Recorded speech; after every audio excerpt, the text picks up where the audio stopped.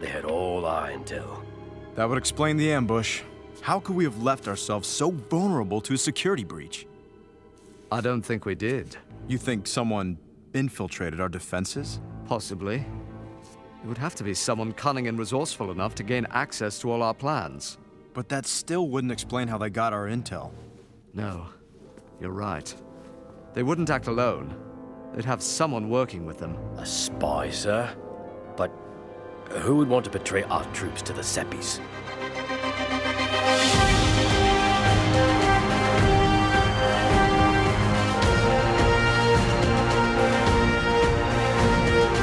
There's over 150 hours of Star Wars on film. This is the Star Wars Binge, where we select, order, and elevate the best 40 hours of the Star Wars canon. My name is Jeff Cook. I'm a philosopher at UNC, and in Denver, Colorado is the Daniel Mothershed, playwright, comedian, and pop culture enthusiast. This is true. This is the sound of my voice. We are tackling the last of our binge episodes in Season 1 of The Clone Wars. All right. So, departing the first season, It feels like we barely got started. we actually held off a good one here for the end of Act 1. Yeah. This episode is Season 1, Episode 16. It's called The Hidden Enemy. This is technically the second episode, chronologically, of all the Clone Wars. First one is Cat and Mouse. This is the second one. And then the third one is actually the Clone Wars animated film. Oh. And actually, as I talk, and I know that you saw the Clone Wars animated film 12 years ago. I was going to say, when it came out, yeah.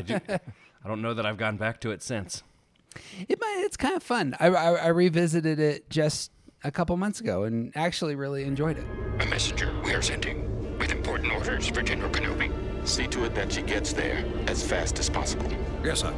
I will personally take an unloaded ship to drop her off. I'll have to make some time for that. Yeah. When we were prepping for, which one? The Senate one, Hostage Crisis. Oh, yeah. I watched through it because it's got all the Hutts. Oh. That baby Hutt kidnapping and... Yeah, okay. So, but it begins, that whole movie begins on Christophsis, which is the setting for this episode. For this episode, yeah. It's really not important to the binge itself. The reason that we're actually jumping into this episode is, in my mind, this is a great little Ventress episode. Does some more Obi-Wan, Anakin character building dynamics. And it's got another wrinkle on the clones that just, what do you call that when you know that things have, not everybody's trustworthy and reliable. And so that's part of all the possibilities moving forward. Life? Yeah, I think that's life. Real life. Well, you're kind of on edge. Somebody might be shady and throw everything off. Oh, yeah. I like having that element as a possibility with the clones. Yeah, just that almost foreshadowing isn't quite the right word, but that like somebody having sort of the prediction that something can go wrong and almost like a forecasting, like, oh, that's interesting. We talk all about Josh Whedon all the time and him killing off characters, but if you're watching those types of properties, Game of Thrones, oh yeah, Breaking Bad, I mean, your favorite character might get killed any minute here, and it ups the anxiety. That was at least the nice thing about Mad Men. It's like your favorite character might just be fired from the agency, but you'll know they'll go on to live a unfulfilled, sad life, forever and ever and ever. So at least they weren't dead. That was the nice thing about that show. Well, the proverb here says, "Truth enlightens the mind, but won't always bring happiness to your heart." Yeah, seriously. That was another one too, where that proverb popped up, and I was like, I have never related to something more in my entire life.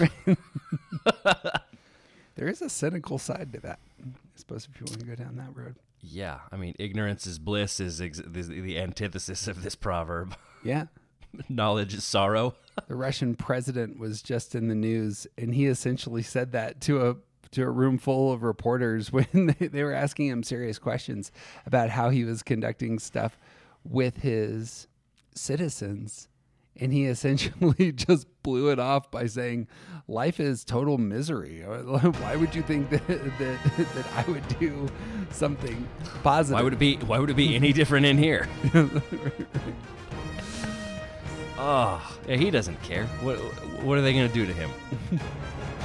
Well, the narrator says, A planet under siege. Separatist forces mercilessly batter the beautiful and elegant world of Christophsis.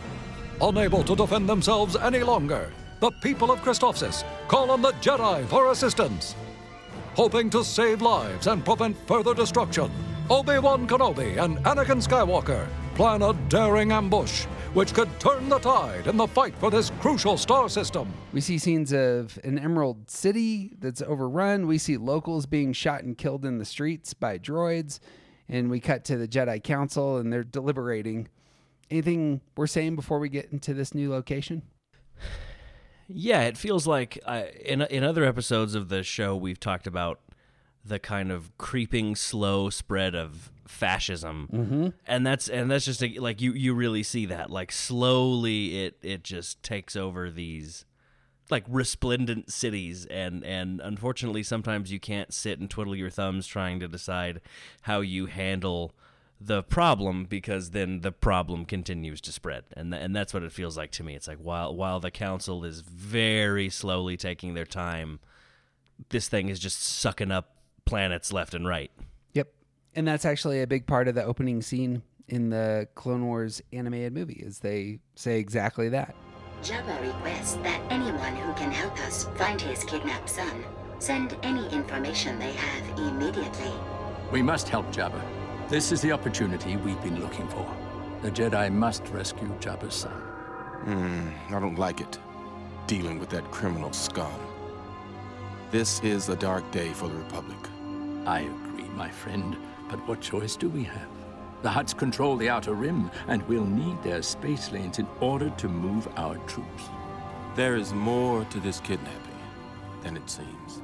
Then you must send as many Jedi as you can. Impossible, Chancellor. The droid General Grievous has our forces spread thin.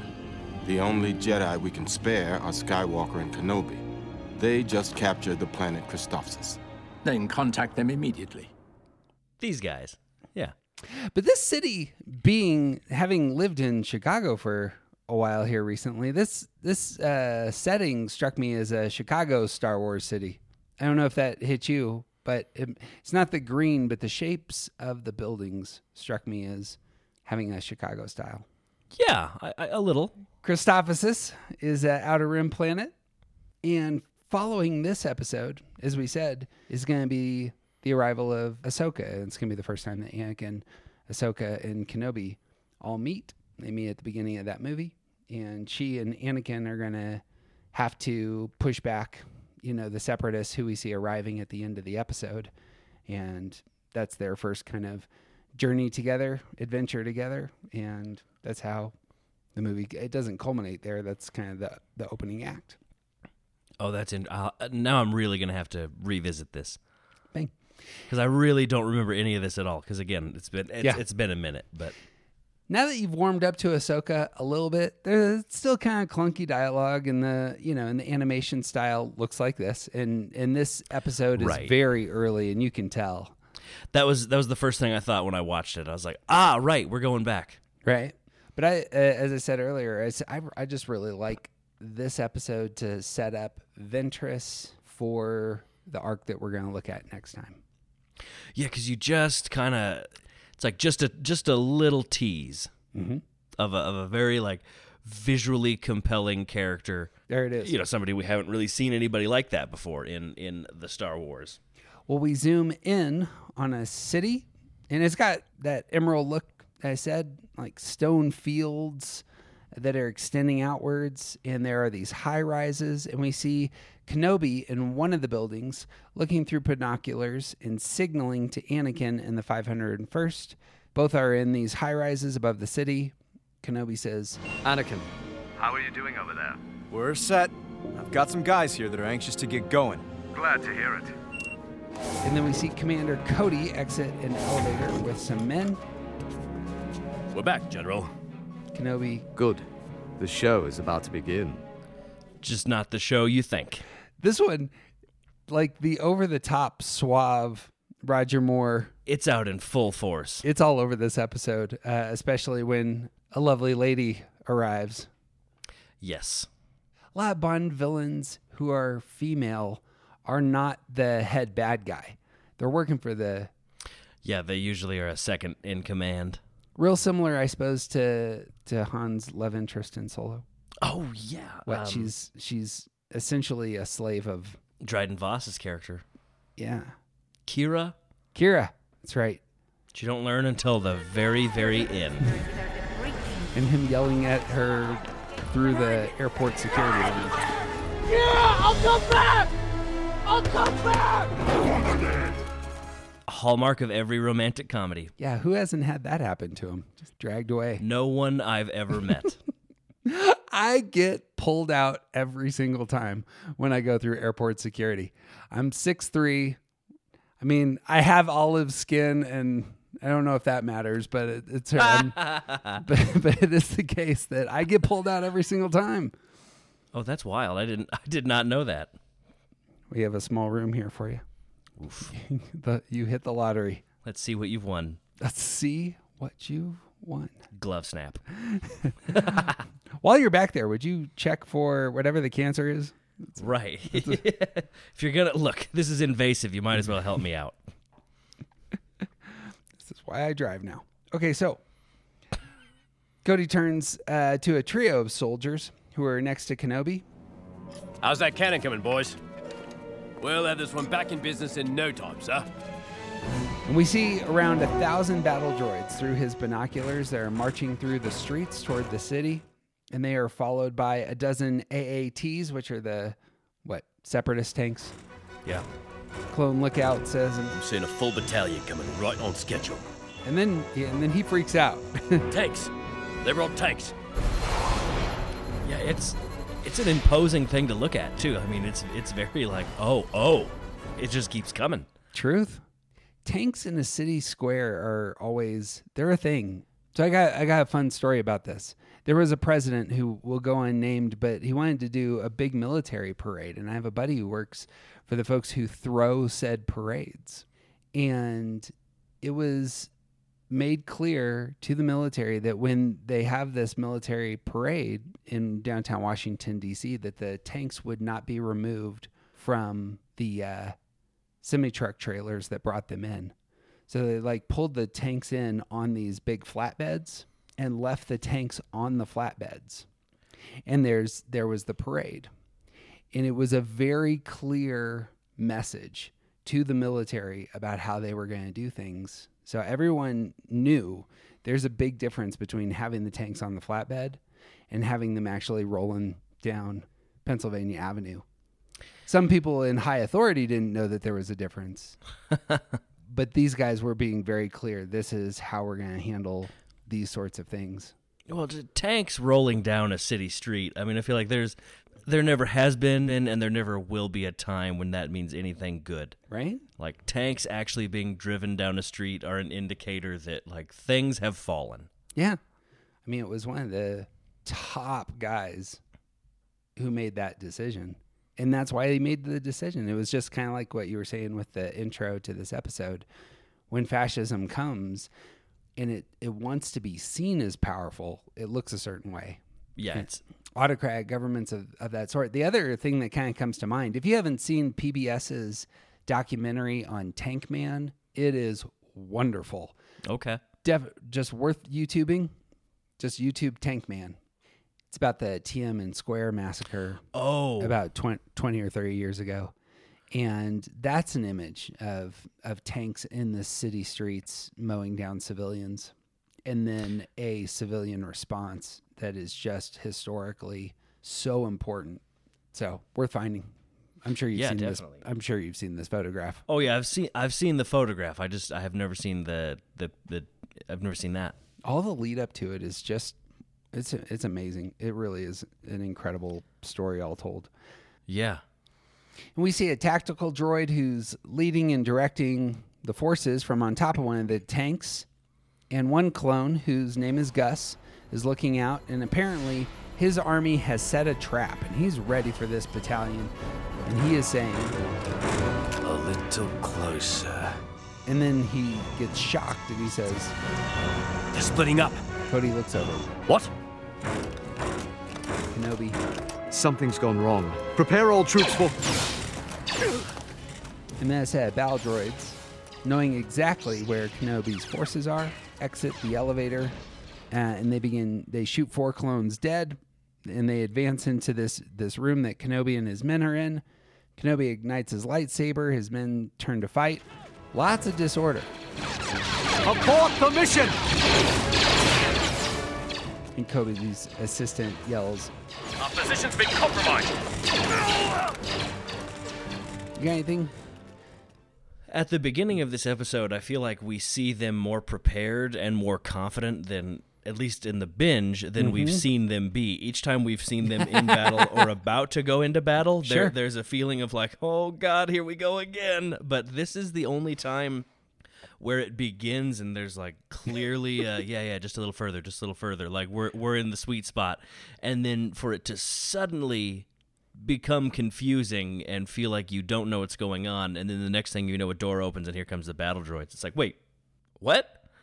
That's really funny. They actually have their stuff together here, which is very uncommon. Yeah, they're fully prepared and ready, and had it not been, compromised. Well, Anakin from a different building says, Obi-Wan, what's going on? We're cut off! The droids are onto us! With, I will say, that typical, like, Anakin Skywalker, he knows more than everybody else, so if something hasn't happened, it must be because someone else is making a mistake. Right. Like, he just... unnecessary. That makes sense. Smug. And we see battle droids marching down the hallways, and they seem to be entering Kenobi's perch from all sides. Anakin says, Gunship, come in. Hawk, we need an evac in the South Tower. Hawk, who's a clone flying a gunship above the city, and one of the few clones here in this early episode that's actually painted his armor already. Oh, yeah. I just thought that was a fun little detail, because this was another one of those episodes that I could not figure out who was who. Nope, same. Couple face tattoos, and got some bad haircuts. One dude's got a... bad facial hair. Yeah, that's about all I was working on, or working from. Yeah, bad sideburns on the one guy. Sideburn guy. And then there's a man with half his face burned off. Get you where you need to be. Yeah. We remember that guy. That guy was Chopper. We knew who Chopper was. Yeah. Roger that, sir. We're coming. Cut back and Rex says, South Tower. We're in the north. Not for long. Slashes open the window, pushes it out. Rex, fire your cables. And then clones come in behind and shoot cables into Obi-Wan's building. And Anakin and 6 other clones begin sliding across this chasm. One, I like that they routinely do this. They're sliding down those wires, and then one gets clipped by a laser that's being shot from below. Falls to his death with a truly panicked scream. Yeah. Isn't that called the Wilhelm scream or something like that? I think it might be, Dee Bradley's version of that. He essentially. I think he just goes ahead and. Yeah, that is they know you're falling and you know exactly what's going to happen to you. But the animators aren't playing around with clone deaths. They get getting eaten by eels and falling from high rises and just. I guess that's a nice thing with having so many of them. You can never come up with enough just horrible deaths. I think that's it. Like in Groundhog Day when there's just a montage of him trying to get out of the cycle of repetitiveness. That is what it is.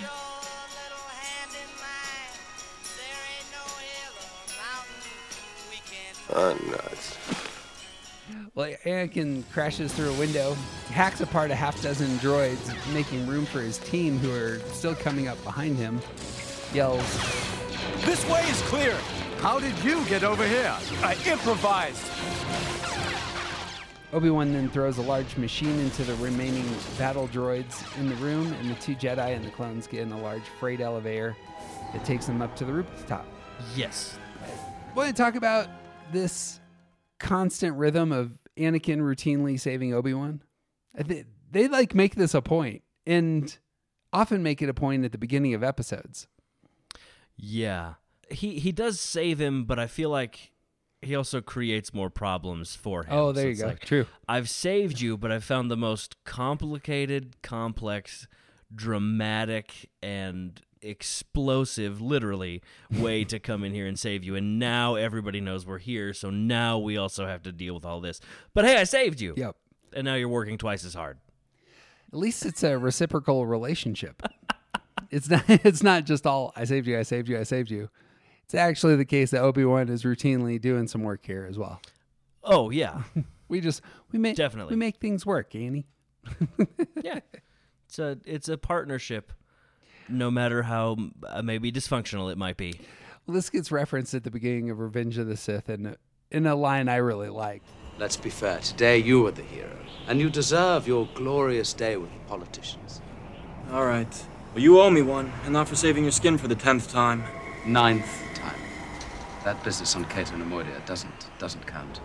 I'll see you at the briefing. Hang on. I was technically fine that one time. I owe you $800. That other $100 that doesn't count. Yeah, it's $750, not $800. It's not as high as you're making out there, pal. Yeah, exactly. And then apparently separatist soldiers have gotten up on the roof, and this rooftop battle begins, and they're waiting on a helicopter. There's no reason that any of the action here should remind us of Die Hard, but watching it, that's all I could think of. was that helicopter scene at the top of Nakatomi Plaza. Yeah. Well, the 12 or so clones left are pushed to the edge, and we see more and more battle droids flooding the roof, alongside a tactical battle droid, which is there. Hawk's gunship arrives, and there's a scramble to get onto it. But as they're leaving, an unmarked clone jumps on the tactical battle droid and just rips his head off. Like you do. Awesome. It's like, Yeah. Hell yeah, get some. what do you call that in military terms? It's like a person of interest. That's an important target. He apparently knows enough to be like, okay. Oh, yeah. You know what I mean? Yeah. Take that down. If you can grab that guy, he might have some information. I suppose I didn't think about this. It's an interrogation scene with a droid. How do you interrogate a droid? You just rip his head off and then take it back to your base. Later you plug it in. Yeah, later you plug it in at your base, and it tells you all the things that you need to know. Right. Star Wars. But first, speaking a very scary, horrifying language that's never been heard in millions of years. It's a Star Wars version of waterboarding here. It's head ripping off. We prefer to call them enhanced interrogation techniques Yeah, in the Star Wars universe. That's what I meant. Yeah. Beheading is apparently on the list of things Cheney approved. And not only that, but encouraged and enjoyed. If you could just rip off the droid's head, that'd be great. Helped him sleep a little better at night. Well, it's horrible. Well, we go to a Black Ops site, apparently. They are on they're essentially in a military base outside the city. That's true, yeah. And Rex says over the head, Maybe this tactical droid will tell us how they knew our plan. Maybe. Maybe. Let's plug them in and find out. It might. Well, Rex and Cody are examining the droid head on a computer. They plug their things in, and it begins to speak. The Republic Army is in the north and south towers, level 46. It just doesn't make sense. And then it fizzles out. Anakin and Obi-Wan arrive. Blast! Oh, at least we're not the only ones having a bad day. Cody. Generals. They had all our intel. That would explain the ambush. How could we have left ourselves so vulnerable to a security breach? I don't think we did. You think someone infiltrated our defenses? Possibly. It would have to be someone cunning and resourceful enough to gain access to all our plans. But that still wouldn't explain how they got our intel. No, you're right. They wouldn't act alone. They'd have someone working with them. A spy, sir? But who would want to betray our troops to the Seppies? Excellent question, Commander. Perhaps it's time we made a visit behind enemy lines. I think we'll find our answers there. We'll get right on it. That seems like a really extreme solution to me. Yes, it does. We were planning this trap. All of our people are in place. We're trying to draw out that entire army over there into our space. And so the solution is to go into their space. Right. Let's just go over there. I bet we could ask somebody. They'll never expect that. That would be insane. Great, let's do that. I suppose it is a very Star Wars sort of story to tell, to have the heroes going into the enemy military base. Okay. How do we blow it up? There's always a way to do that. Han's right. I can do it. I like this guy. But I have to be there on the planet. We'll get you there. It's all over Star Wars all the time. Cody says, "We'll get right on it." No, Captain. I need you here to find the security breach. You can count on us, sir. One more thing. This mission is extremely confidential. The spy could be anyone. Let no one know of our mission. Understood, sir. Sending out the plot. You got any thoughts here? No, yeah, I think it's a lot of exposition really quickly. Bang. There's a spy. We got to go find out who it is and why and how we were compromised. Worthwhile, story that gets told. Story of the spy in your ranks. You got any thoughts on or any movies that come to mind with that as the premise? Yes, actually, a movie that I saw. Excuse me. A movie that I saw a few months ago that was based off of a true story. It was called The Courier. Mm-hmm. With Benedict Cumberbatch and Rachel Brosnahan. I saw this. Oh, okay, yeah. I haven't talked to very many people who had, but I thought it was all right. I really enjoyed it. Like I thought it was one of those like real espionage movies where it's not James Bond. It's like, here's what this probably looked like, but it had all the really great elements of like traveling into other countries, bringing secret information and secret intel, and keeping things a secret from your family and people who know you, and then not being sure if you can even trust, the people who are around you. And just the added element that it's based off of a true story, and that was a real guy, and how much information him and his Russian partner managed to smuggle in and out of Russia is phenomenal. This is unexpected. I can't believe I'm actually having lunch with spies. I know what they were trying to do there. There's the spy element, but then there's another point in that movie that's real emotionally powerful, where Cumberbatch is the courier to that spy of different information, and it's said very boldly and with tears, and it was moving. Oh yes, yes, I know exactly what you're talking about. Yeah. Anyway, I mean, we can say it's based off of real, but yeah. The Cuban Missile Crisis is over, so we probably move on. We averted. Yeah, it didn't happen. We're all still here. Yeah, that's a great scene of when he's finally able to tell that guy in prison in sort of the last moments of his life that we were successful. Yeah, and that's super powerful. Yeah, for the win. I really enjoyed Bridge of Spies. It's a Spielberg, Tom Hanks movie, and the gentleman who plays the Russian spy in that, I thought was really that's quality. That's an actor named Mark Rylance. Yeah, and he is insanely talented on both stage, television, and screen. He's I don't believe he is anymore, but for a long time he was the artistic director of the Globe Theatre in London. Really? Yeah, and he programmed a lot of really excellent Shakespearean productions, including kind of going back to Shakespearean traditions where you have casts of all men, and they performed, toured, and then took to Broadway in rep a production of Twelfth Night and Richard III, where in that production he played Olivia, and then in the other one he played Richard III. Oh, interesting. And they're phenomenal to watch. Yeah, like that guy is. Like when I think of like an actor, somebody who is really an actor, couldn't care less about being famous, couldn't care less about recognition. They just want to make really quality work. That's that dude. Right. Has a couple crushing lines in Dunkirk. Full speed, people. Keep coming round. Keep coming.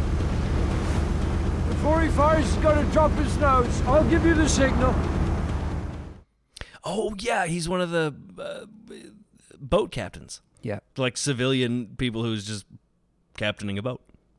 Piloting a boat? You don't say driving a boat. What do you say? I don't know. Sailing? Oh, yeah, the obvious one. Driving a boat. No, when he's talking about his he's obviously gone through the grief of losing his son in the war early, and when that comes out in the movie, just crushing.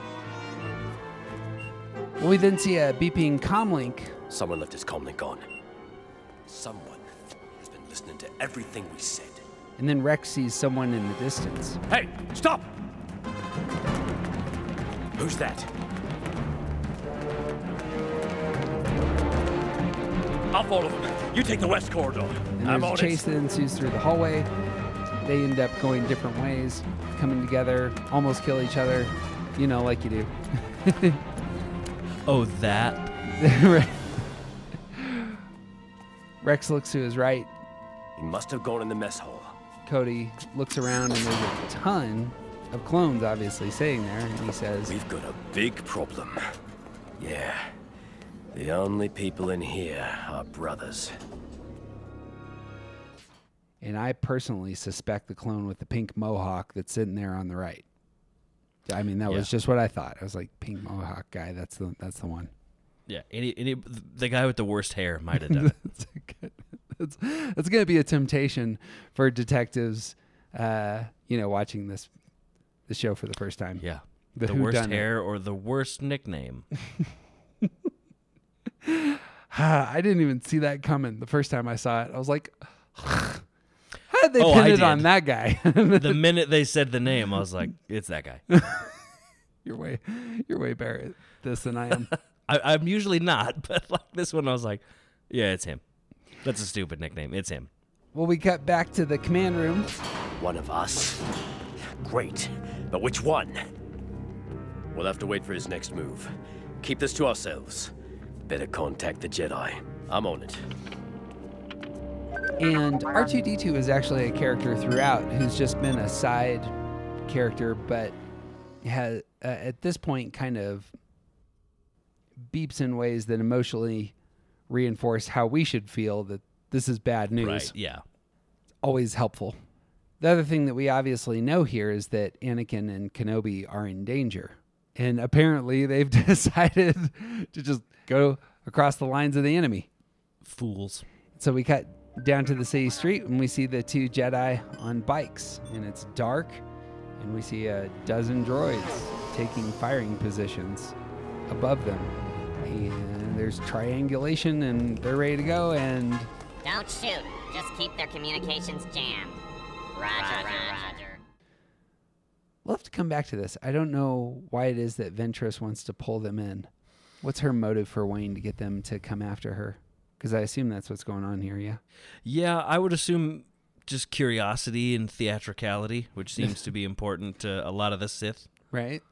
Like, why? I mean, we could just bang, couple of shots from out of sight. Or, you know, I can have a dramatic reveal and unrobing and then pull out some lightsabers and then say some, like, awesome stuff that clearly they...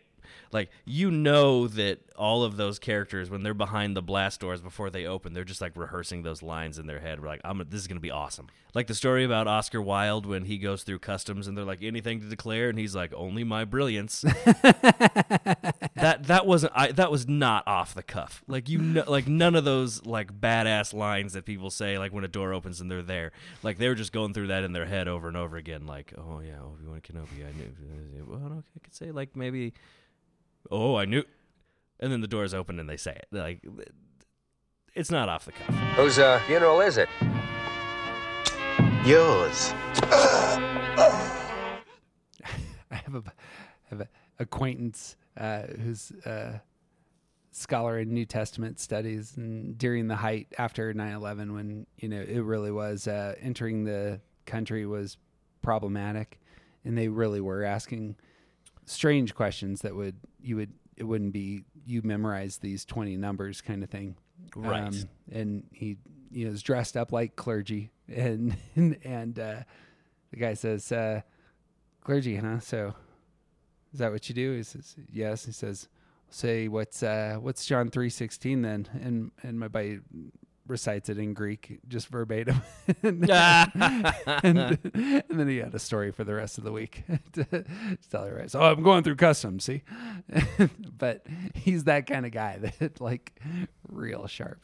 and That's amazing. knows ancient languages. And you know what? Also, when you like- get your chance. Also, pick like the football verse.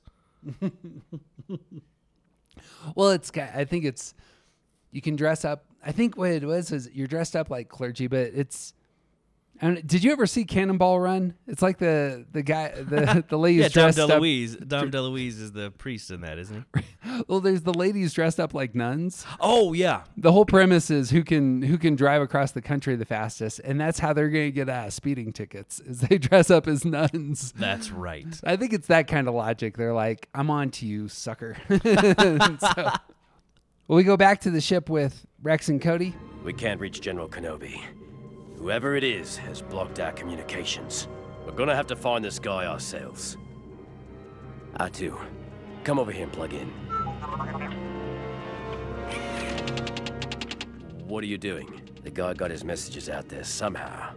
Just gotta find him. What do you think? He just sat down and wrote a note? You have to start somewhere. Rex always seems a little bit sharper than Cody. Yes. I don't think it's just the edge. I think he also, it's like he's a good soldier, a lot more practical. Yeah, I would agree. We then cut back to Anakin and Kenobi on their bikes. On their bikes. That sounds like they're two kids. Just bring, bring. They're in the city streets. It's dark, and it's actually, they have, guns pointed at them from all directions. We appear to have picked up some friends. Indeed. In fact, I believe the number of eyes watching us has been steadily growing. It's that the James Bond starts clicking up here. Is all over this. Great. Perhaps this means our adversary has learned about our mission. Perhaps it does. I would say, of course it does. What else does it mean? Like, well, yeah, you're being watched. Right, you're being watched. It just stands to reason that, yeah. Of course, nobody's tried to stop us yet. Also true. They want us to get to the Separatist headquarters, which means this is a trap. I imagine it is. Well, that's unfortunate. For them. And Kenobi smiles. Is the trap Ventress just thinks that she can take these two guys down? Because that's really all that happens. I don't actually feel like it's a trap. I feel like it's an introduction. It's like, Yeah. I was the one that figured out what you're doing, and I was the one who screwed up your plan. Look at me. Like, I think it's a, like I said, I said theatricality earlier. Right. I think it is very much like, I am going to be a problem for you throughout this.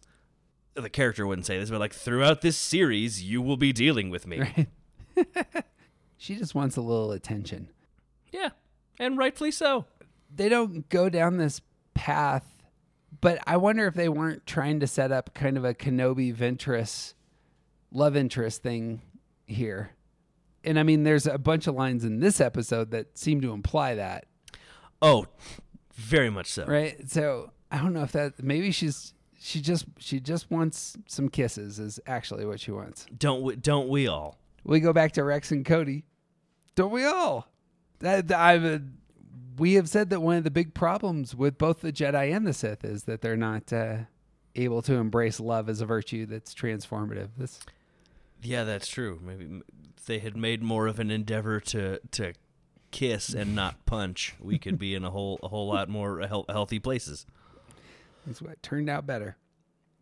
Back to Rex and Cody. They're looking at a device with communication frequencies. Rex. R2's found something.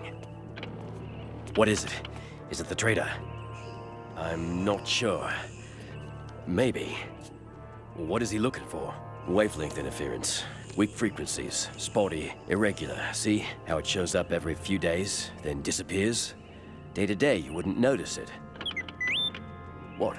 It's the pattern. The band's only coming off one terminal in the whole base. Check it out. Slick's barracks. Oh man, you can definitely trust a guy named Slick. Only Slick's men would have access to that terminal. Yeah. Oh man, the only other thing more dishonest about that would be if his name was Honest Johnny. Slick's not gonna like that. No, he's not. You're giving Slick the benefit of the doubt, though. No, that's not very slick. But if one of his men is giving away our intel, we have to find him and sort this out. That is some magician trickery. It's saying, oh, here's where we're going to discover the problem. It's with Slick's men. Or is it? And let's now go and look at all 5 of Slick's men. Who all look very suspicious with their stupid haircuts and stupid facial hair. It's true. Is there anything we're saying about senior military officers doing detective work? Probably. This often happens in the Clone Wars, where I'm like, you're in charge of 40,000 men. Oh, how are you the one, scraping the gum off the shoe and saying, look, the killer, right, stepped over here, but prior to the murder. Also, you are in charge of so many men. It's like movies when it's like, movies set in New York where it's like, all right, we got to interrogate every police officer in this city. In New York City? Yeah. How long is that going to take? Right. Well, Anakin and Obi-Wan then arrive at a dark building. Got the same kind of lines, still real pretty, and yet this one feels very sinister. Yeah, like in The Wizard of Oz when they're walking up to the witch's castle and there's the sign that says, I'd turn back if I were you. Like it feels like that should be out in front of this building. Not one of the posh high-rises. Not welcoming. Like Cabrini Green in the 80s. That's it. It does. Candyman's going to come out of there. It does feel like an 80s building in 2020, where you're like, I think they stopped cleaning the windows. I'm pretty sure Pennywise lives in the refrigerator here. Let's not go in there. That's exactly it. Well, Anakin says, no guards, no barricades. Huh. You'd think the Separatist headquarters would be better protected. It doesn't need to be. Because look at it. It's like having a face tattoo of a swear word. Like, no one's going to be like, that guy has the F word tattooed on his face. Like, that guy doesn't need a weapon. And as we know from this podcast, there's no going back from a face tattoo. True facts. But clearly, keeping us out is not what they intend. A lot of, pointing out the obvious here right. from Obi-Wan Kenobi. But, I guess because he's got a cool accent, it's fine. Right. It's like, boy, there's people watching us. Yes, but we're not dead yet. Mm-hmm, correct, because we're still talking. They also have a drunk cameraman. I'm sure this is intentional because they're coming in kind of sideways and making you feel unbalanced as you're watching. And all of it has that style. And we cut back to a clone meeting with Rex and Cody and Slick, who says, No way. My guys are the best. No way they're capable of something like this. Something like what? And then soldiers enter. You called them here? Of course we did. We're getting to the bottom of this. Now, look, let me have a few minutes with them first. It's gonna hit them hard.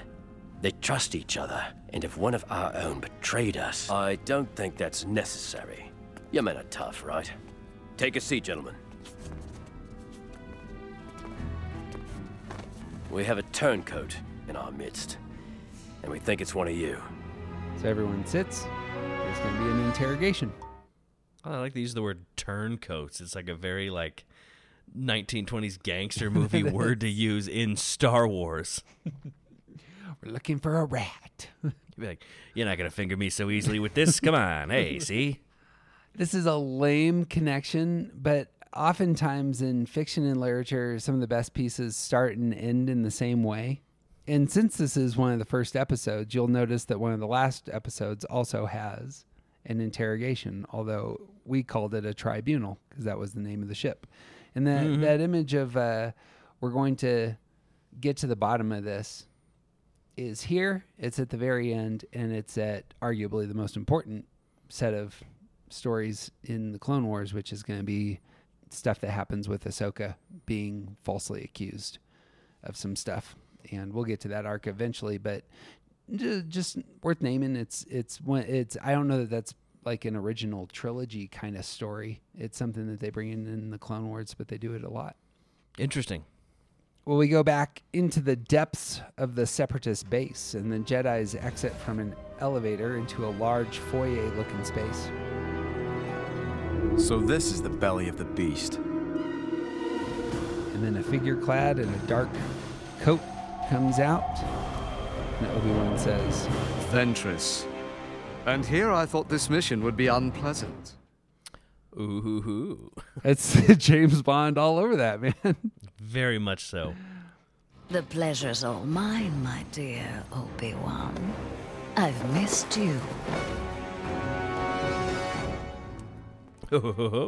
And she strips her robe very sexily, and there is a ton of energy that has all of a sudden emerged. That is a way to put that. That's all I think. I was like, whoa, okay. If we were watching chronologically, this is the first appearance of Ventress in all of Star Wars chronologically. But I love that this episode builds on what we've already seen in ARC Troopers, which we discussed already. This episode moves us into the Night Sisters arc, which is coming. And again, I've said this. We just need something with Ventress to give it some energy. We need to see her doing a little bit more for Dooku and for the Separatist army. And this episode, I think, also showcases connection to Obi-Wan, which we don't necessarily get, and that she has real talent and skills. She was fighting Anakin by herself before. Right. She's going to go a step further here, yeah? Yeah. Well, in good news, we saved the deep dive on Asajj Ventress for this episode. We didn't do it when we hit ARC Troopers, so worthwhile stuff here. She is a Zabraki from Dathomir, so she is just like Darth Maul. Same species, same planet. Fortunately, no horns. She missed the horns. She is 28 years old in this episode, so she's 9 years older than Skywalker and 7 years younger than Obi-Wan. She is the apprentice of Darth Tyrannus. Count Dooku, yeah. And as we said in that ARC Trooper episode, which I just love our discussion of this element, she functions very similarly to Darth Vader and has a very similar story to Anakin. Yeah. She has that assassin with military authority thing going on. It's like she gets the special ops. Yeah, like a precision instrument. When you need like really specific work done, you send her in. And again, so much like Anakin there. I think that's what Darth Vader's function is. Her early story in Clone Wars is almost a dark mirror of everything we see with Skywalker. Like Anakin, she was enslaved when she was young. Like Anakin, she was rescued by a Jedi. Like Anakin, she started her training a little late and saw her mentor die. Like Anakin, this attachment was a foothold for the dark side. Like Anakin, she was employed and empowered by the Sith as a Jedi hunter, and just over and over and over again. Yeah, she's like a prototype Darth Vader. And we went through the dark number 2s, and just how they have that similar storyline. But this one, she's really well executed. Yeah, really compelling, interesting character. Both to just watch in the way she's animated and looks and very, very clear choices there. But then also in what she does and what she's choosing to do. Yep. And we'll save it for next time because I'm sure it'll come up. But there's a lot of Harley Quinn in this character that we'll see when we get into the next arc. The unfortunate thing, and I don't know how much to spoil on this, so maybe you can tell me what you want to hear. The culmination of her story is wonderful. Oh yeah, no, I don't want to know. It's not shown in the Clone Wars. It's told in a book. Oh. They had created all of season 5. Nickelodeon didn't renew because Disney was going to purchase the property. Mm-hmm. Lucas filmed, 12 episodes of season 6. But there were a couple of projects that were in the works. They had the storylines and they had done all the background. And I'm sure it's a ton of work to fact check everything and make sure all the pieces are in the right place. And, when you're building a world. Oh, yeah. Well, they did a storyline with her in which her story culminates in season 6, which is super interesting. It got turned into the book Dark Disciple. Okay. We can hold off on that, I suppose, for later. But how about this? Listener, if you wish, and you want to hear what is a genuinely wonderful tale, especially if you have already seen Clone Wars animated and know where this is going, it's really worth picking up just to see, how her story plays out. I assume it ends well. One can only assume and hope. I mean, at some point she's going to have a culminating story that's in that book. So there you go. Little tease for you all there. We go back to the clones. Anything else worth saying about Ventress? Yeah, I mean, just she's clearly a fascinating character and clearly not one to be underestimated. Yeah. Just, really kind of a badass. Would have been easy to do a character like that and have him be kind of a throwaway and sort of dealt with in sort of an unsanctimonious, uninteresting way. But, like, she's, in the fact that Obi-Wan Kenobi clearly respects her, there's some weight automatically given there. She's Right. important. Yeah.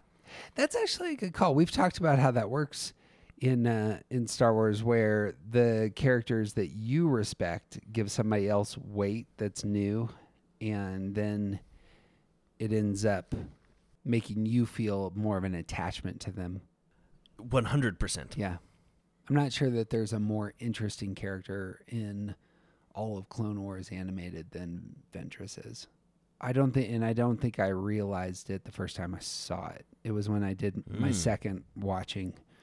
Yeah. So I felt that way about Jaime Lannister when I watched Game of Thrones the first time. Like I was like, oh, okay, I see where they're going now. But watching it the second time, I was like, whoa!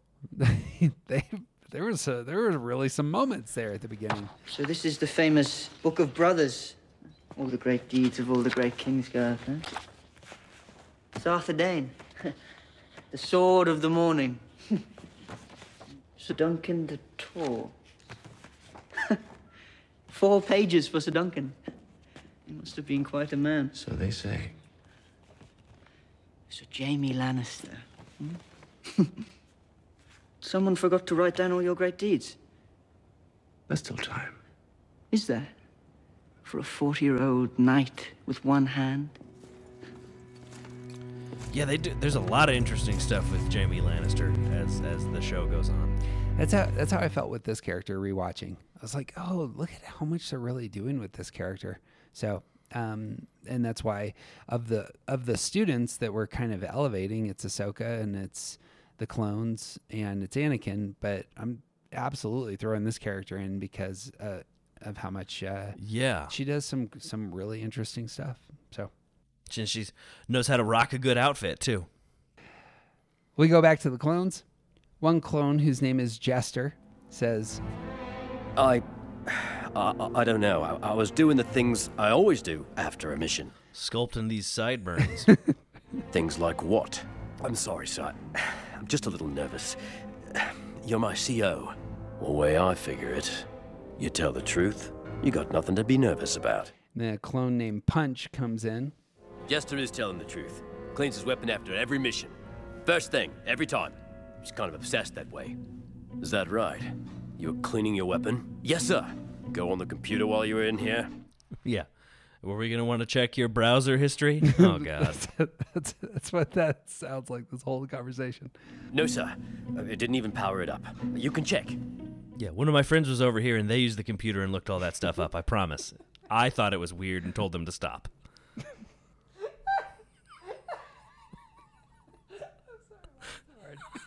I have all sorts of things going. I know, right? I stopped there because I thought of a bunch of other things. We can keep going for a while. Yeah. Keep this joke rolling. Show me your weapon. Yep, freshly scrubbed. Rag's over there in the corner. Good man. Not guilty? Great. Perfect. Move on. It's setting up the rhythm and the tension, and you can't just jump to the end here. You gotta do some field work. Yeah. Build to it. Turns to the next clone. You were cleaning your weapon too? No, I was hungry. Punch says, I went back to the mess. Right away? Oh yeah. Anyone with you? Sketch, sir. I suppose slick and sketch. Those are both some words that might. Yeah, like, is that sketch as in, like, quickly draw something? Or is it, like, sketch because, like, he makes everybody uncomfortable? Yeah, that's it. Like, oh, here comes Sketch, and he stands real close to you. He's always behind you. Sketch says, we got to the mess at the same time, got our grub, and sat together. Anyone else in the mess able to confirm what you two are saying? Lots of guys there. Ask any of them. Oh, we will. And then Slick interrupts. Captain, give me just a moment with them. And then a bald clone named Gus says, No, it's okay, Sarge. I got nothing to hide. I was in the infirmary. Got banged up pretty good by one of those clankers. Also, I used the computer. Gus is just that honest. It was me. Like a fart in an elevator. Right. It was me! Metroid was fixing me up. Doc's got all the records there, if you want to check.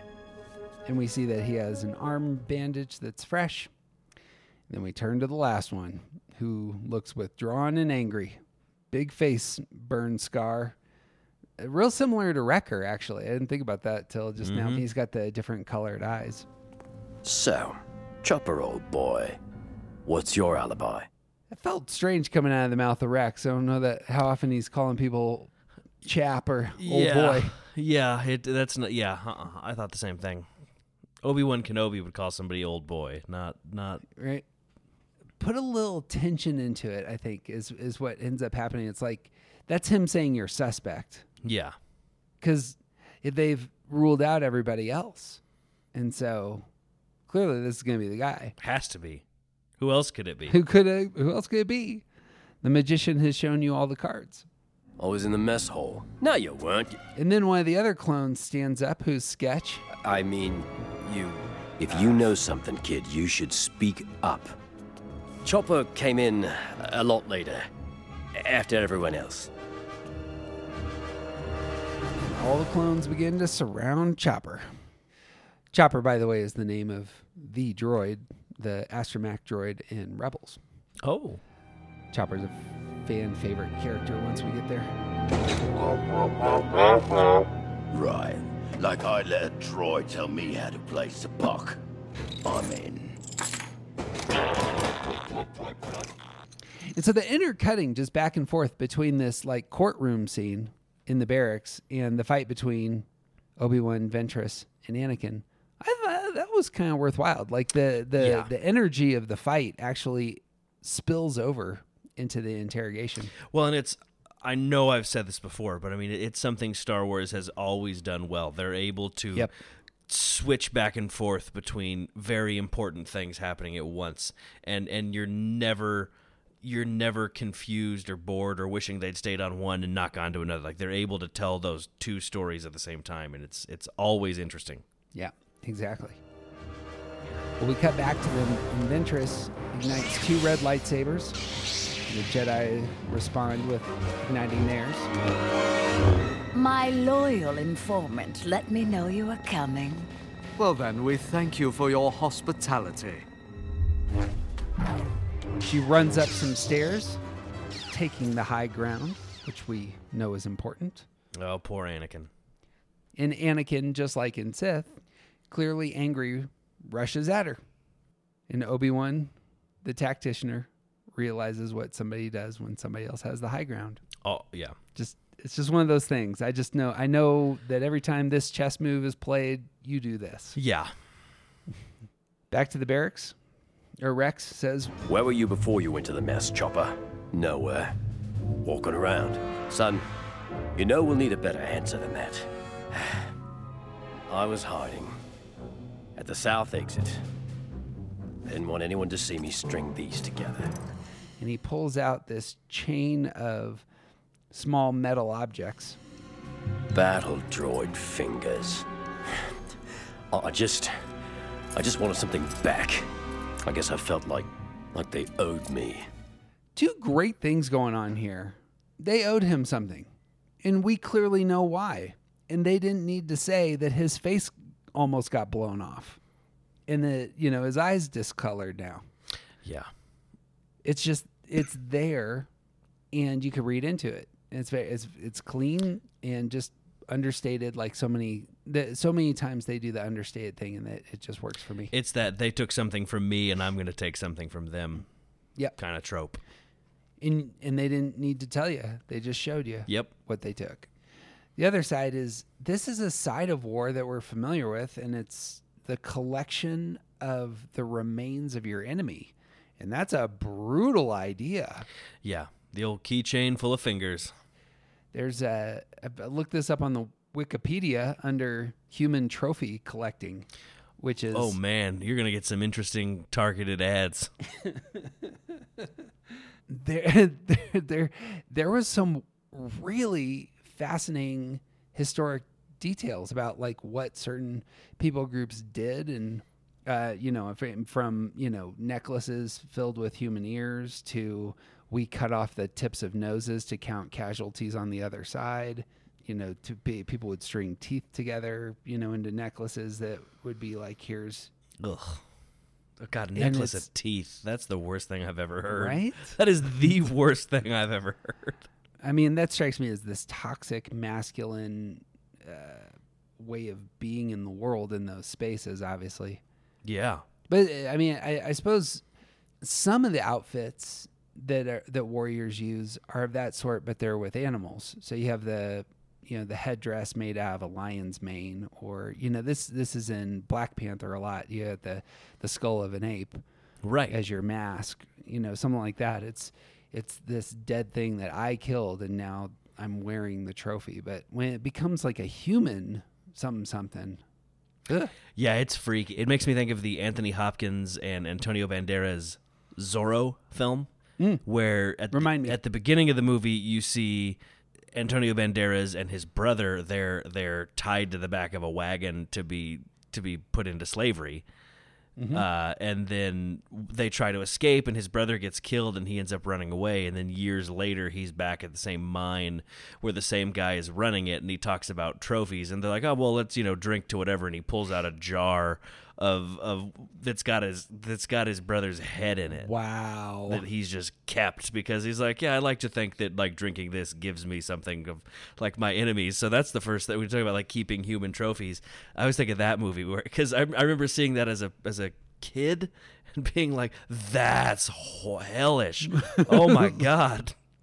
I mean, I still feel like it's hellish as an adult, but as a younger kid, it was more like, oh God, that's the worst thing you could do. And then Antonio Banderas' character has his cup, puts it in, drinks it, and then like smarts off to the guy and leaves. And you're like, oh, and you drank it. It's just there it is. I mean, it's this like over the top masculine display. Like anything with the show Criminal Minds, where it's always like, oh, that guy has made a bunch of wind chimes out of rib cages. Or there was one episode of that show they try to find this killer, and they go into like a country shop, and it's full of taxidermy stuff, right? Like taxidermed animals, but they keep talking about how weird and lifelike the eyes are, and you find out that each of the victims that this guy has in this episode killed has put the victim's human eyes into like raccoons that he has taxidermed. So it's just like really trophies. Like it's just horrible. My brain went a completely strange place. It went to Hot Shots and what's his bucket? Boy. Charlie Sheen. Going up to a girl and saying, "I have my father's eyes." And the most common human trophy is obvious. Well, at least in our culture, the thing that came to my mind first, I should say, is our scalps, and that became something in North America that on all sides. Like that was common in the Civil War, the American Revolution. It didn't have to do just with Native peoples, right? But more recently, the place you see human trophies is with movies about psychopaths. Yeah. And apparently this is quite true about serial killers, that they keep something. Well, yeah, that's like I mentioned the show Criminal Minds. Like that's one of the things they really talk about, that these people, or even the show Dexter. I mean, those are his trophies. He keeps the slides of victims' blood. Yep. I've never looked into the psychology of that myself because I guess I don't care to know, but like why you would need to. Right. Though as I look across the room, like my wall is adorned with posters from plays that I've done, and I'm like, well, why do you need to keep those? It's like, because I want to know that I did those. I guess that's why you would do that. That's why it's psychopaths keeping those terrible things. Your posters are about emotion and relationships and connection. Well, and that's what I'm making the connection of, like, for those characters, it's the same thing. It's just hellish. There you go. Some of the plays were hellish, but for different reasons. We've talked about how Silence of the Lambs is one of your favorites, but I think one of the best lines, because it's one of the few places where Clarice kind of bests him. Yeah, is when they're talking about the trophies. That Lecter says, "Why do they call him Buffalo Bill?" And she says, "At first it was a joke, but he was skinning victims and keeping the skins." And she goes into how, you know what, this is true. Most psychopaths or serial killers, that they keep something.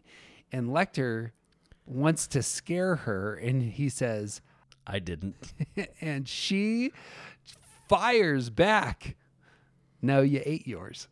In that great, And like, West Virginia accent that she does.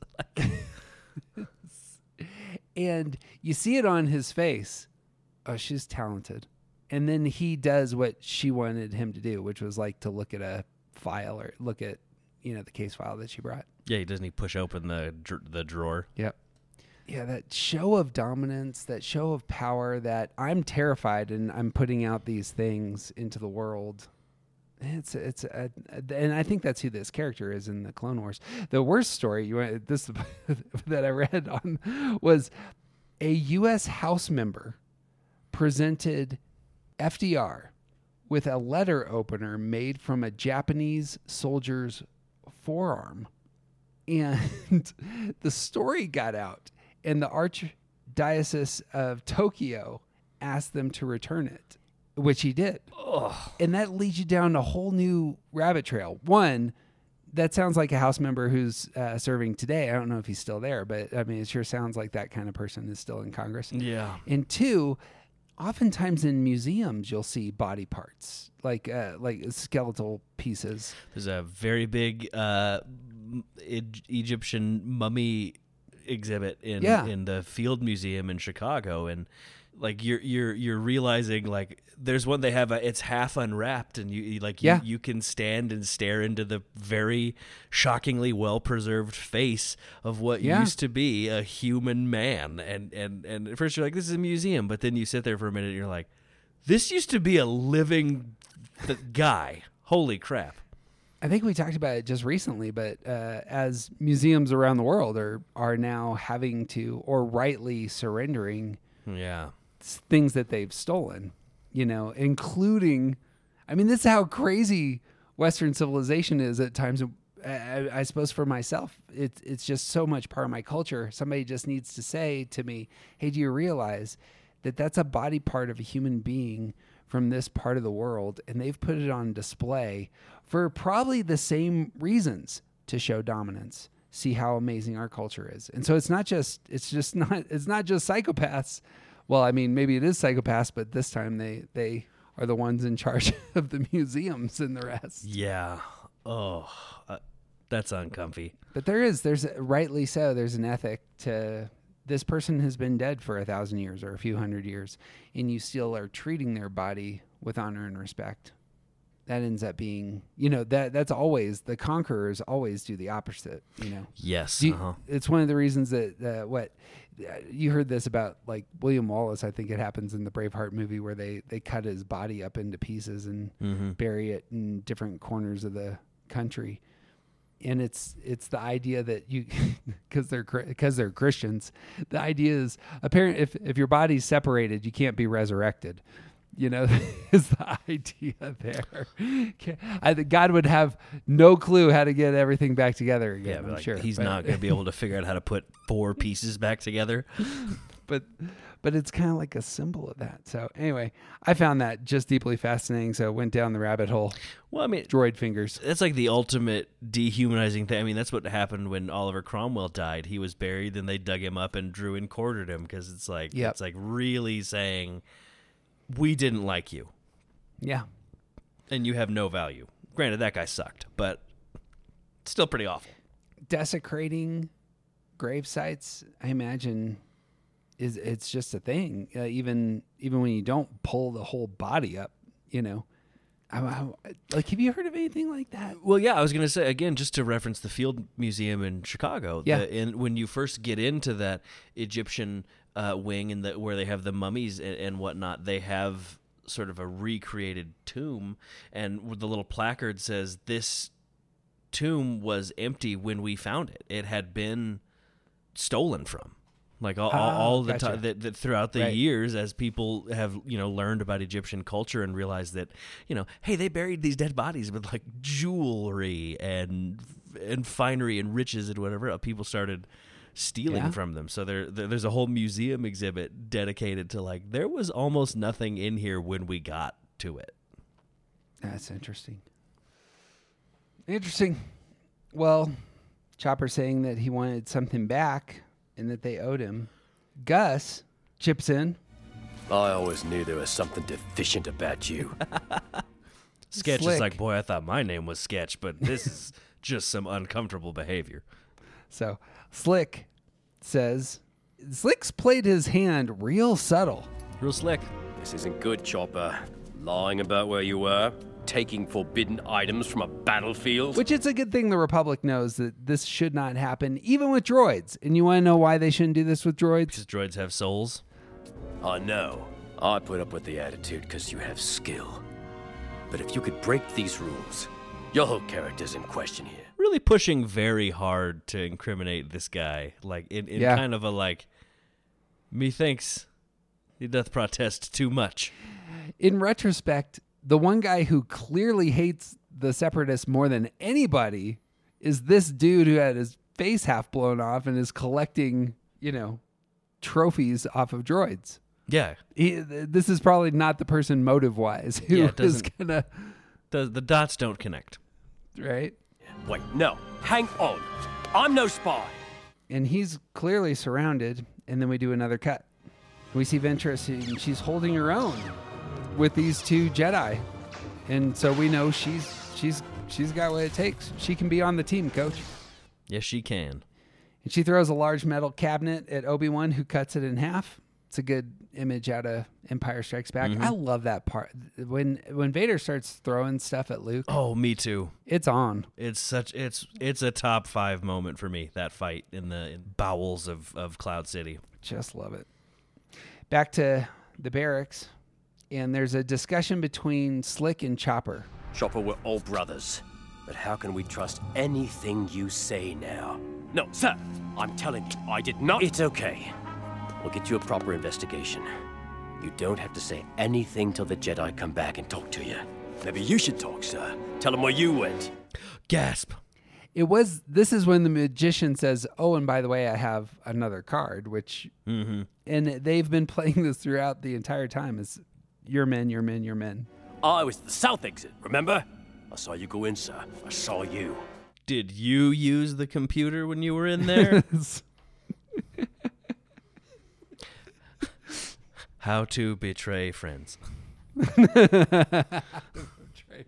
Question mark? That was, I saw a guy who actually got convicted of murder because he searched for how do you kill your wife and get away with it. What they found that like in the under all the layers in his history. He like left the tab open in like the private search on his phone. Yep. But you gotta close those out. Idiot. What a stupid thing to do. Yeah. How to get away with murder. Literally, not a joke. That's essentially how it went. And then Slick says, Chopper, I have been patient. Everyone else turned right, toward the barracks and the mess. You turned left, toward the command center. Where were you going, sir? Obviously, the kid feels cornered. And then Cody steps in. Sergeant, what did you mean till the Jedi come back? How did you know the Jedi were gone? And then there's a great shot of all the clones kind of looking at the camera. And it's just for a moment, but it makes you feel uneasy. Because when people look at the camera, it's like, that's another Silence of the Lambs thing. Makes you feel uncomfortable. I really wish you hadn't noticed that, sir. He punches Cody in the face, and a fight ensues, and he takes off. Yeah, just right away, yeah. And then Cody, who, by the way, should never be hired to be a detective. It's Slick. Called it. Slick's the traitor? Back to the duel. Ventress throws a dozen books at the Jedi. And you want to know why, Daniel? Because the pen, you see, the pen my God. is mightier than the sword. Look what you did! It's war! Quoting Favorite film for Mothershed. What is she doing with books? She's like using the Force. She's getting it all ready. It's like, these are going to go at him. Ooh, books. And then Kenobi like catches him in the air and sets him aside. I was like, I don't know that was going to do a lot of damage. No. You know what? That weapon in your right hand could probably do just fine. Yeah, you know what a lightsaber is, seems to be almost like specifically designed to do? Cut through books. Then we see Rex and Cody on the roof, and Rex is looking at a tracker on his wrist. I've got someone by the gunships. That's our Slick. Now that he's exposed, he has to get out of this base. There's no escape now, you piece of rankweed! That's good. It's a good insulting term. It's killer insult, yeah. They then come around a corner, and a bomb has been set as a trap. And then suddenly bombs start going off all over the place, Joker style. Mm-hmm. There's tanks on fire. There are clones fleeing the barracks. Cody says, He took out our weapons depot. He knew where we'd look. He's not trying to escape. He knows all our moves before we even make them. This sets up what we're going to see in a second here, because Slick has destroyed a lot of their military weaponry. And then we see Ventress sitting cross-legged, waiting for Obi-Wan and Anakin. And maybe this is the trap she's drawing them into. Give up, Ventress. I'm all yours, Obi-Wan. They are standing over a glass floor. It's got a Jabba's palace thing going on here, maybe. Oh, yeah. She ignites her lightsabers, it shatters the glass floor, and she again has the high ground. Ventress, You've served your purpose. We have to get back. Now. It's already too late. So hard to know whom to trust these days, isn't it? What's the plan, Master? Bringing us here was a mistake, my sweet. You've overestimated your abilities. Really? Here it is. I have the high ground, and Anakin says, you underestimate my power. Zip, zip. Literally, in that situation.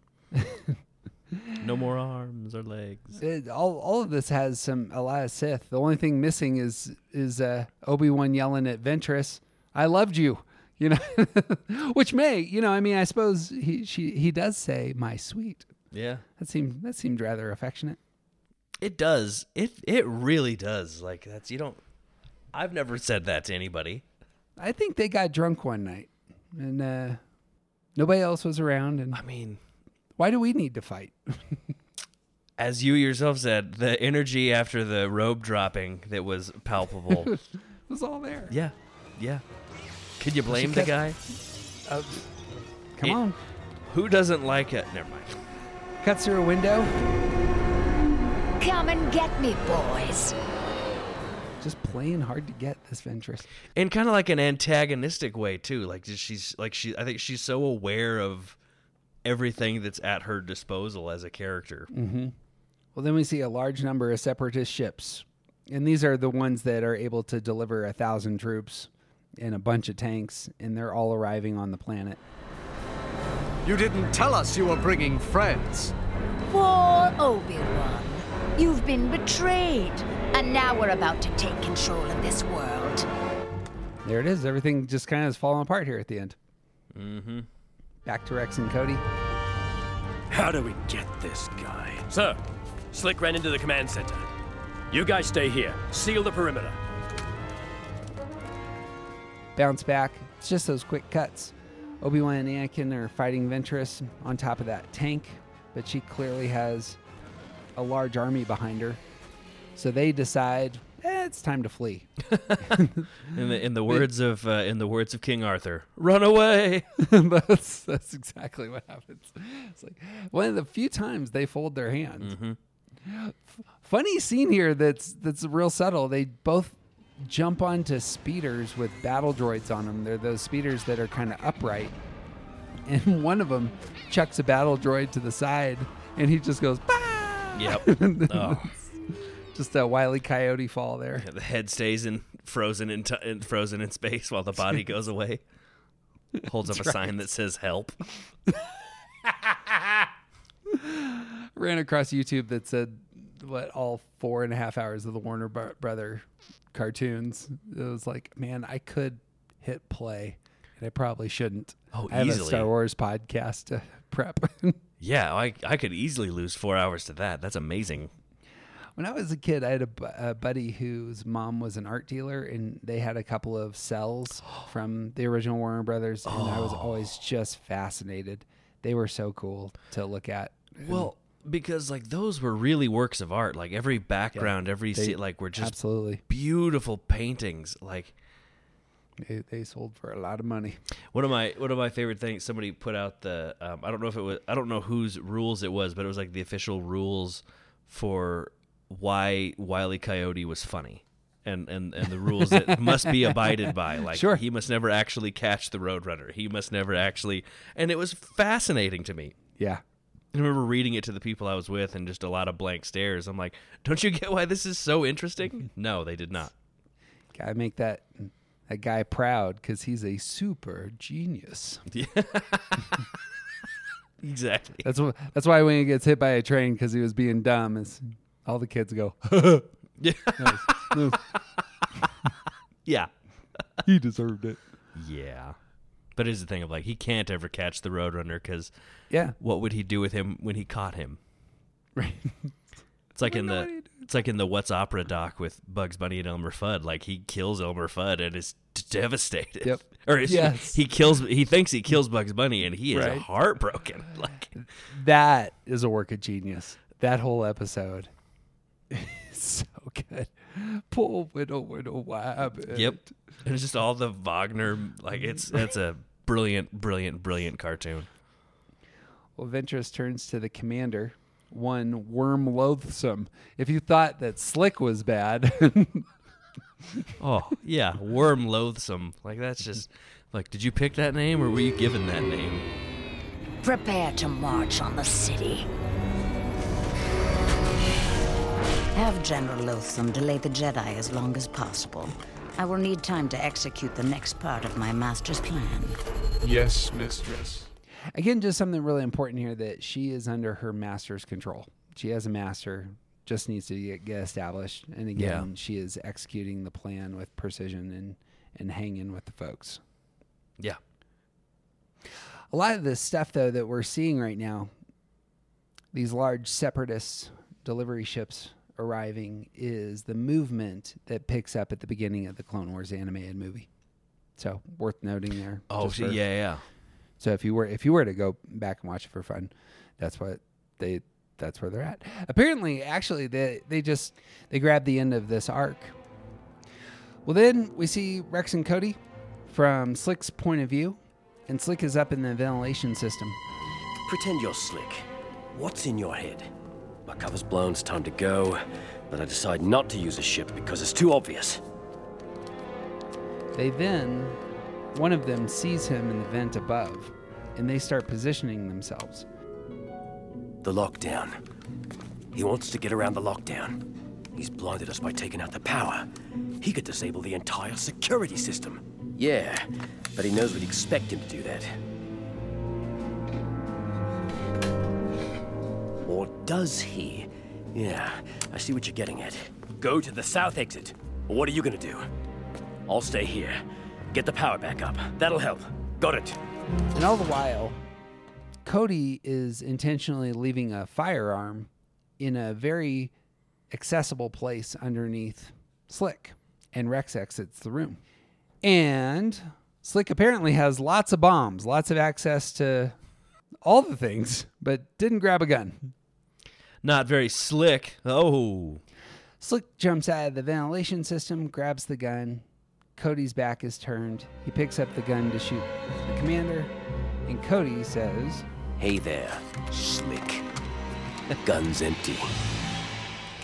And Rex from behind, "You know what's funny, traitor? We knew you'd never take a chance on the exits while they were blocked. I'd stay here to open them myself first. Just like you. Don't do a job till you've guaranteed the best odds, right? You knew I was here. Of course we knew. You think we wouldn't have a plan? I'm not the traitor. You are!" Just blistering retort. And then a fight ensues.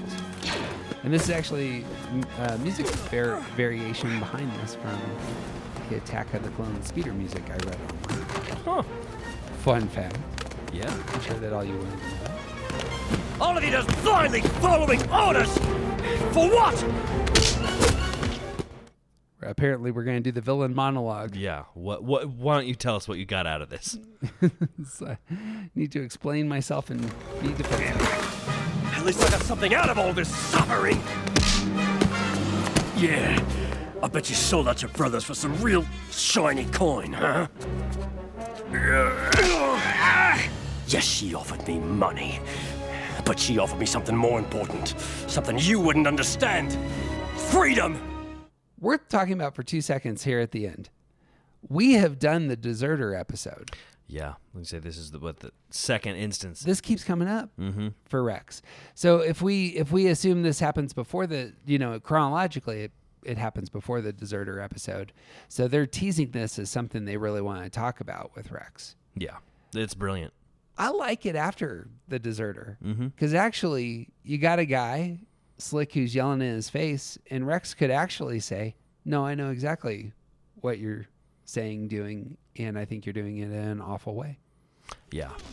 Well, Rex subdues Slick and says, I think freedom's gonna have to wait, kid. Then Obi-Wan arrives. Slick? It was you? He gave us a bit of a chase, sir. You couldn't be a greater disappointment. How could you do this to your brothers? Anakin's never gonna have anything happen in his life. No, something similar. Only a Jedi would ask that. It's the Jedi who keep my brothers enslaved. We do your bidding. We serve at your whim. I just want something more. That sounds very similar to Anakin's mindset. Almost identical. And all you had to do to get it was put the rest of us all at risk. I love my brothers. You're too blind to see it. But I was striking a blow for all clones. If you loved your brothers, you wouldn't have put them at risk. You betrayed every one of us. Take him to lockup. I would have got away with it if it wasn't for you kids and this silly dog. Yeah, if it wasn't for you meddling Jedi. Were you able to salvage anything from the weapons depot? Slick pretty much scorched the whole thing. That seemed to be what he was going for all along. A lot of viruses on all of our computers now, too. Just so much malware. We managed to save the heavy cannons, though. Well, that's good, because there are about 1,000 battle droids on their way here. The fight goes on, gentlemen. Cut to credits. It's a good final line. Yeah. And again, the animated film picks up right here, and you'll recognize all of it when you start it. So yeah. Any final words on this episode? It's a good, thinking about it as a quote second episode. It is a really good, it introduces a bunch of people and sets up a lot of things. Yeah. Again, I love this just for the character building, and specifically, we need something to set up what we're going to see next time with Ventress, because there is so much emotion for her. So real similar to what we did with, to start the binge, we did Landing at Point Rain, which had Anakin and Ahsoka just being fun. But then Weapons Factory has them both essentially in places where they're sacrificing their lives for the other. And you can't just jump into that.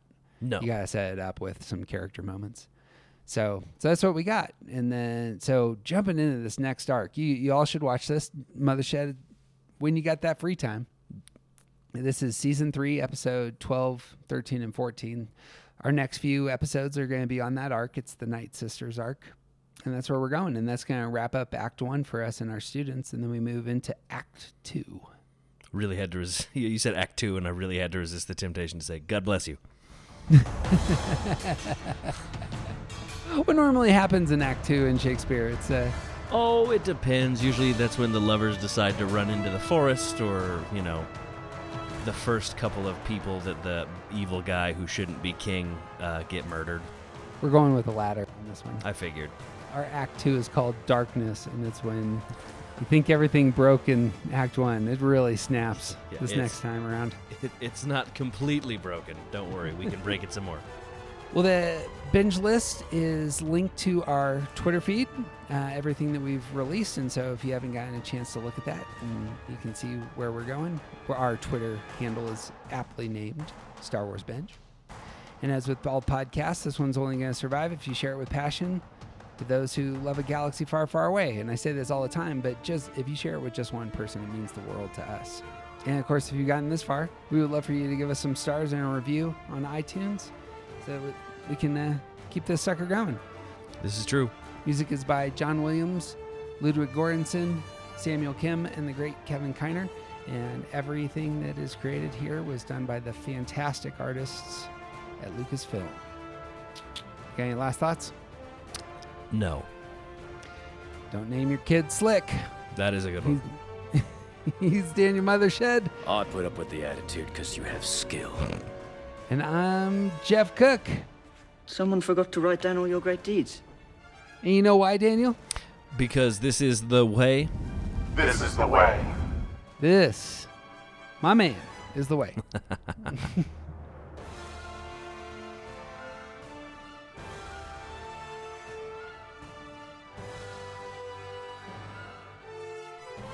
Yeah. Were we going to want to check your browser history? Oh, God.